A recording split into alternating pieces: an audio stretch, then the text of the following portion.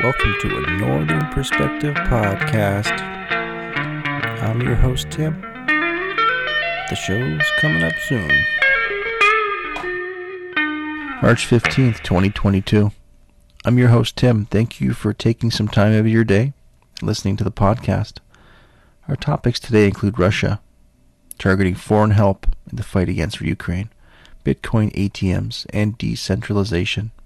I'm trying to find a format that's going to work, so bear with me here. I might tweak things a little bit. I'm even going to get into a book today. So, Russia could target Western arms supplies in Ukraine. And the source is Al Jazeera. You see, Russia has said its troops could target supplies of Western weapons in Ukraine, where the Russian army has been advancing since late February, and that they warned the U.S. that the orchestrated pumping of weapons from a number of countries is not just a dangerous move. It's a move that turns these convoys into legitimate targets. And this is what the Russian deputy foreign minister is saying on state television this past Saturday. And that's the problem, folks. Anytime the kind and hard-working people of the world help Ukraine, we inadvertently set them up for combat with the Russians. We see this all over the world, where we help people and they get killed. The people helping. Our humanitarian efforts and passive-aggressive approach to dealing with the Russians needs to be addressed. The world still needs to rally and support Russia. This has become an onslaught of human beings, reminiscent to World War II. In other news on the invasion of Ukraine, the U.S. warns China not to help Russia as anti-war protests disrupt state TV. The source is Reuters, written by Pavel Pelakyuk and Natalia Zanet.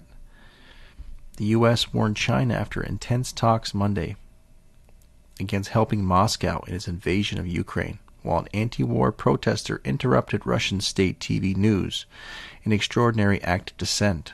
Moscow has not captured any of the 10 biggest cities in Ukraine since the beginning of its incursion on February 24th.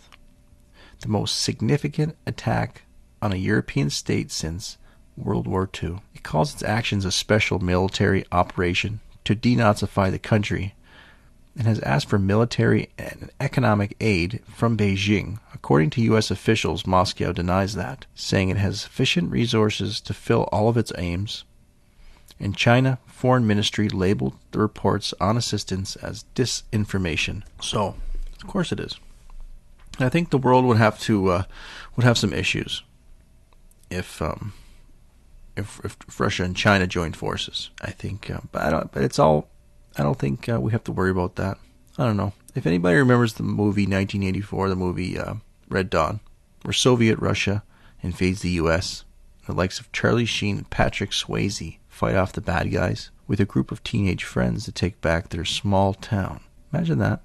I think our situation might be similar to that, to Red Dawn. But I didn't really get into the newer one, but the old one I liked, Red Dawn with Charlie Sheen, Patrick Swayze.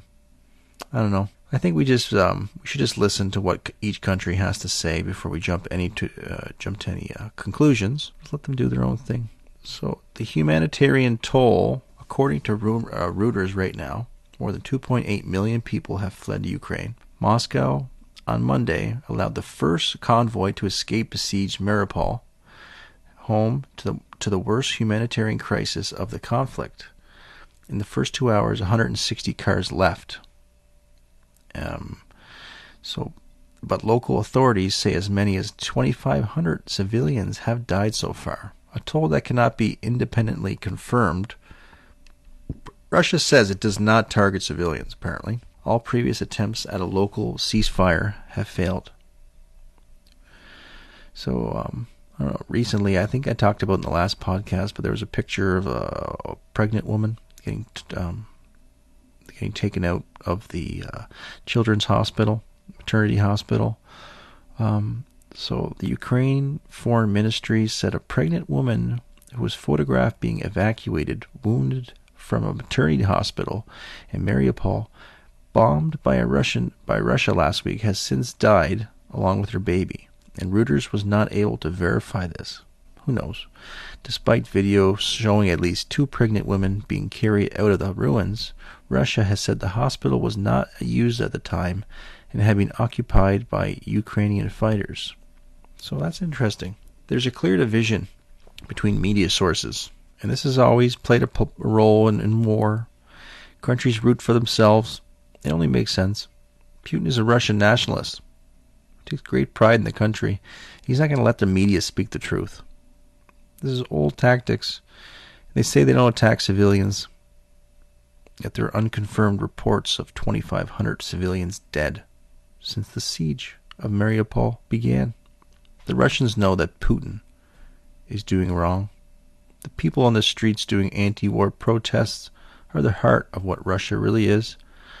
We shouldn't make all the Russians pay for the gutless and cowardice acts perpetrated in Ukraine today. I think Putin is going to pay for this in some way. But in other news, in lighter news, crypto, Bitcoin market cap is about 950 billion today. That's down from 965 yesterday, 24 hours. So we're losing a little bit there. That's what, $14 billion. The 24-hour trading is 26 billion, a high of 50,797.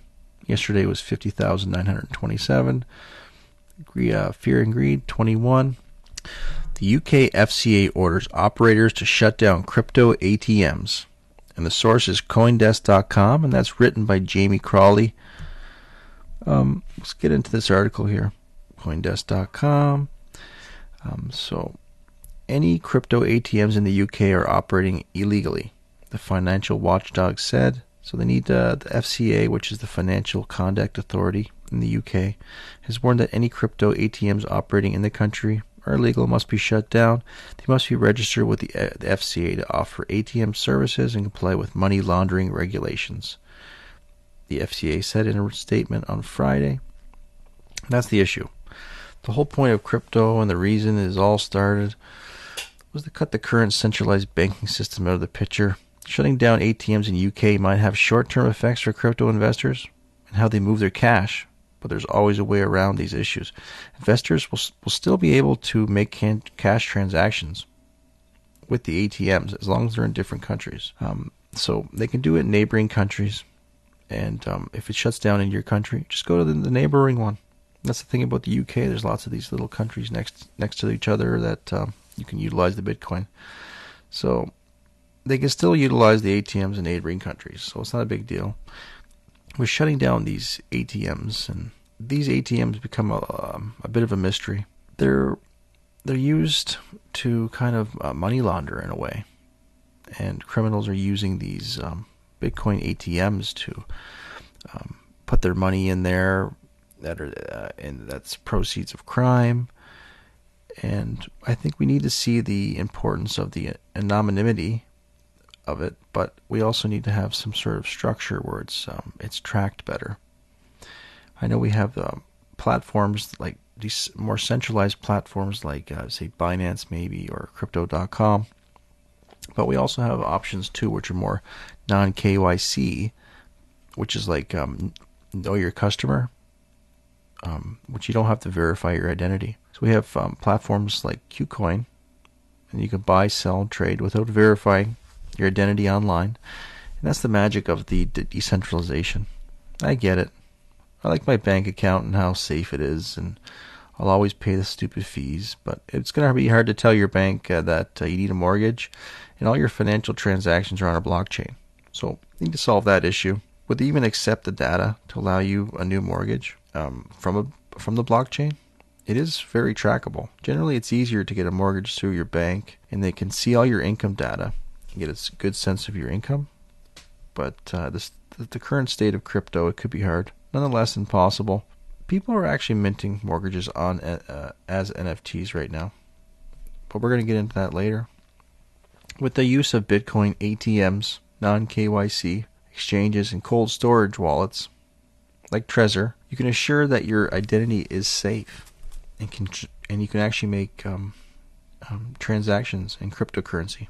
This is an issue for the government and law enforcement to track your movements, especially when the cash is coming from proceeds of crime, like human trafficking, and illegal narcotics. But I think as much bad as it is, it can be used for good as well. Like, look what's happening in Ukraine and how people were able to store their wealth safely into Bitcoin or different cryptos and move across the border and utilize their crypto. And crypto is the people's currency. As long as you don't delve into the complex ecosystems of crypto in hopes of riches and fortune and lose all your hard-earned money chasing the dream, then I think you're safe. You have to kind of do your own research, and there is a lot of hope with crypto and how it's used in a positive way.